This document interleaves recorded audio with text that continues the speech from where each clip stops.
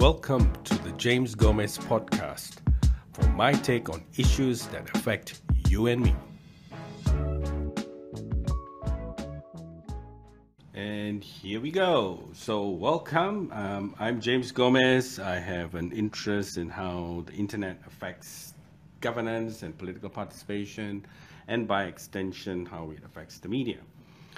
And for all of us who have been reading news about the media, not just in Singapore, but around the region globally, we know the move towards technology and the use of technology platforms have also led to challenges of sustainability of media, especially mainstream media. So to set the context of the chat and discussion today, different, colleagues, individuals, commentators have come to it in different ways. I would like to come to it in the context of the need for independent institutions broadly, which means not just the media. The media is one, at least that's how it's been articulated, as well as the need for other types of independent institutions that offer a set of checks and balances, but also builds confidence and trust in the community.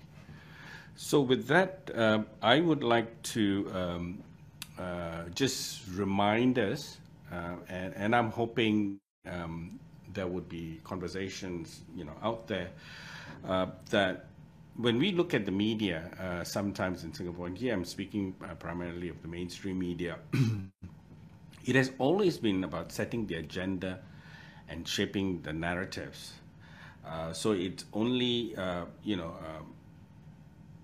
relevant that I mention over the years, several decades, how opposition politicians have been framed in the mainstream media. The volume of coverage, both for individuals, political parties, as well as during elections.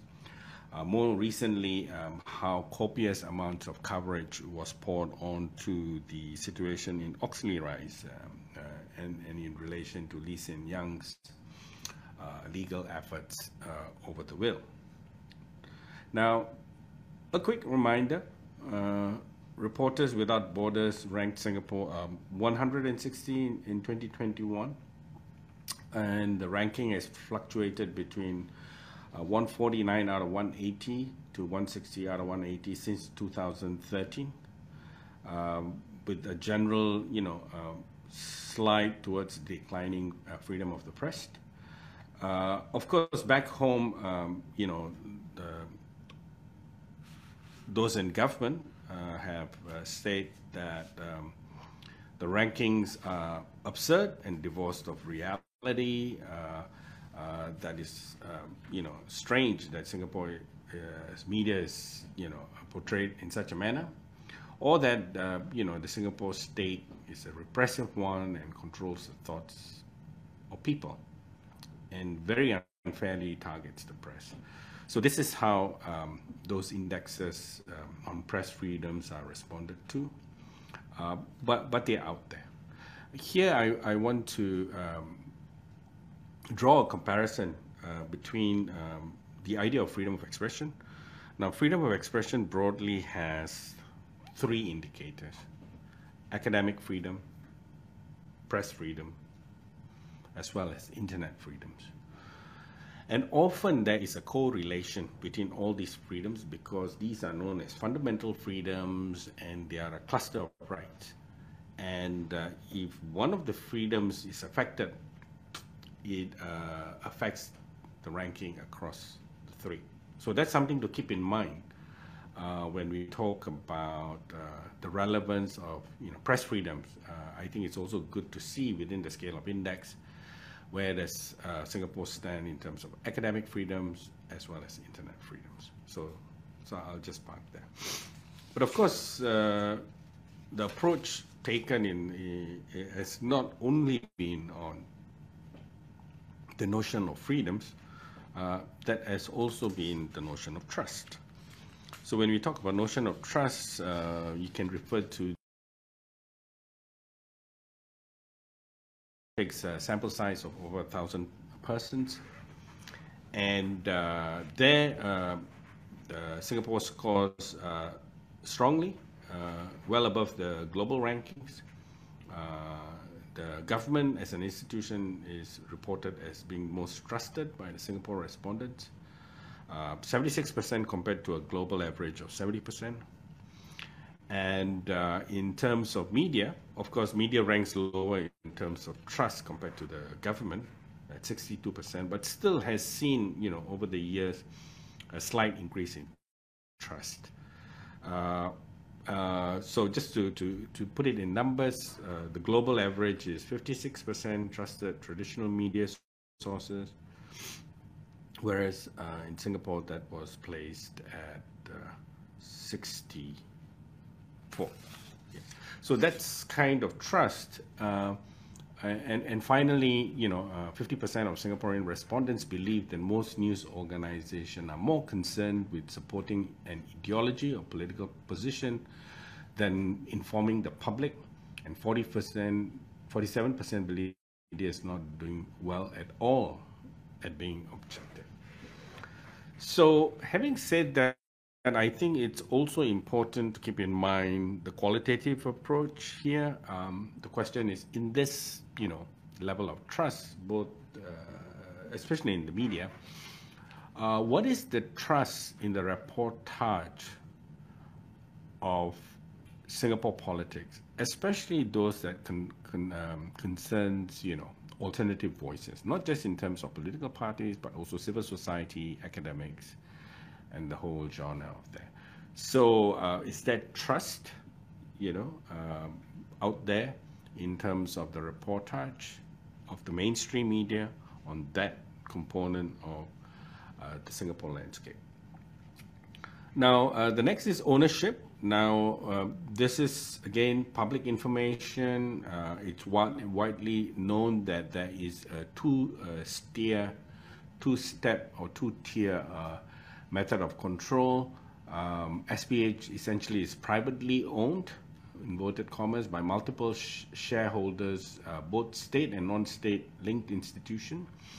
And so, in terms of management shares, the Great Eastern Life owns 22%, OCBC owns 16%, NTUC Income owns 16%, Singapore Telecommunication owns 13%. Brought in all, companies that are closely aligned with the state and the elites. So here there's another idea to bring in mind in Singapore. Singapore has what is called a singular elite.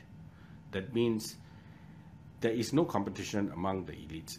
They all come from the same crop, right? And they are, dispersed over these institutions, both private and public. This is very different if you cross the border to Malaysia, where there is a system of competing elites, because the country, the divisions, the resources is more varied. Similarly in Indonesia, similarly in the Philippines, similarly in Thailand. So you have a system of competing elites. So therefore, you have a natural diversity and contestation over there. Next, it's the financial health of the Straits Times or Singapore Press Holdings. Just looking at some figures from 2007 to right now. In 2007, the full, year net profit has been 506 million, and last year's was minus 83 million. So if you ever manage to pull the figures up, you will see there has been a steady decline. There are some, anomalies in numbers. There's the odd year where the figures show it's going up in 2010, and then once again 2013, that those slight bumps have to be investigated or explained, but generally sliding. You see that it slid from 506 million 2007, and then around high 300s in 2011, just 4 years later. And then if you look at 4 years later, it's 320 million, And then if you look at 4 years later, it's 213 million, and then it's minus. From 19 to 20, it fell, nearly 96, 97 million. That's quite a large gap. Now, in terms of, that's the overall business. But if you look at just in terms of media, just looking at the media business, 2019 was 54.7 million. In 2020, it's minus 11.4 million. So you can see the profits went down incrementally over the last 10 or 12 years. But it's this year, last year, 2020, that they've gone in the red, both as an overall business, in terms of full year net profit, and also negative in terms of full year media profit. Now, again, these are public figures that we pulled out for the discussion, but are available out there for your own review. Now, well, we had just a few days ago the SPH restructuring to move from a not-for-profit structure, and also to separate it for the Singapore Press Holdings as a whole. So what it means is the property business of the SPH, which is profitable, strong assets, and all of that, that will go in one direction, and then you have the media business that has been, so contributing to the loss and increase in operating costs will then be, transformed into not-for-profit company or organization. So in that regard, what we hear is that it's seeking government funds. And obviously this has been thought through some years in the making, and as with all, control media and organized media output, then the minute the announcement is made, then you have a series of supporting stuff coming out in place of them. Now, we all have, in the last day, been bombarded by the Umbridge incident. I think the value of that incident is really put the spotlight on this and created conversation. So the issue itself, for me, is just a manifestation of the culture and the reaction to critical questioning and the rise for accountability. Something I think if you watch the Singapore political scene, is consistently part of the landscape, and also part of the elite political culture. So for me, that is, been discussed quite thoroughly, so I don't want to, take up your valuable time in repeating that. But it's because of the public backlash, it required political, intervention in terms of rhetoric, in saying that the question the reporter asked was a fair one. So what's the debate, right? So both the announcement of the restructuring that, those who've been watching the media would know the profit has been coming down, and, something needs to be done, or what happens to something like this. And two, the Umbridge incident just, sparked the discussion. So where's the debate? So what we hear is two things. We hear quality journalism, and then we hear editorial independence. Ordinarily, quality journalism would mean also independence, editorial independence. But here in the discussion, it seems that somehow, editorial independence is not, clearly discussed, but certainly quality journalism.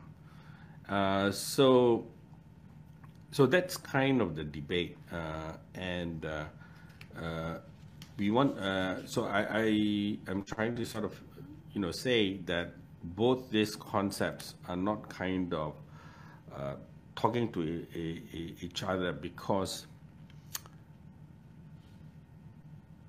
independent or editorial independence would require the government not to be involved, especially in terms of providing funds, especially if it's in terms of providing funds to essentially a monopoly of the media, right? So I think no one debates about the need for quality journalism, but the debate actually centers around editorial independence. So then, a quick look. Often the Guardian, throughout the world, not just in this case, is put up as one example where you can receive public funding. And if you read a Guardian article, towards the end of the article, they will ask you, did you like this piece? Help us by making a donation. So this has been done, but how do you determine independence, right? So ideas of a trust has been put forward, and here we have to ask, is that the structure we want? Is that the structure that will provide editorial independence? So I think that's where the debate needs to go, and also whether ultimately it's about power, right? Who is in parliament is going to decide the way it's going. You can debate, until kingdom come, but if you don't have the numbers when it comes to the vote, and you will, listen to the debate, you will see the voluminous reportage that would emerge. And then what is the voting ultimately, right? And you can already anticipate the argumentation that will be, articulated in support of the vote that realizes. In the meantime, in the next few days, in the run-up, what will happen is, when there are discussions about this issue, especially the positions of editorial independence, you will hear counter arguments about quality, about drawing parallels to the other types of formulations that are pursued by the global example, the Guardian, and to a lesser extent, Tampa Bay Times, owned by the Poitier Institute. So you will hear, and then it's also a question of values. You will see who is raising the argument, how are they socialized, what is their political value, and what is it they are trying to push. So those are things that you can look out for. Some fun facts. The SPH CEO salary is 1.35 million. Is that what we want to pay with public money? That's a question. The Polyenter Institute, right? The CEO gets paid about 488,000. I assume that's US dollars, so bump it up to 600,000. So how much do you want to pay from public purses, right? SPH. What will be the salary of the media, the head? So those are things I think we need to sort of unpack further. I'm going to slowly wrap up my comments so that we have a bit of time to chat. So obviously I have a view, and you're not here just to hear me speak about what's out there in the news. I believe with what has happened, it once again brings to the focus the broad push for independent institutions, checks and balances, and what is the role of the media, the public media, right? And you will hear arguments for and against, of course, and whether media should even play this role of an independent checks and balances. So that's something, be quite clear. For me, I believe any institution, commission, trust, or board that acts as a gatekeeper, right, between the money and the editorial team needs to be diverse. If it's full of cronies and cronies relative, you'll have a problem.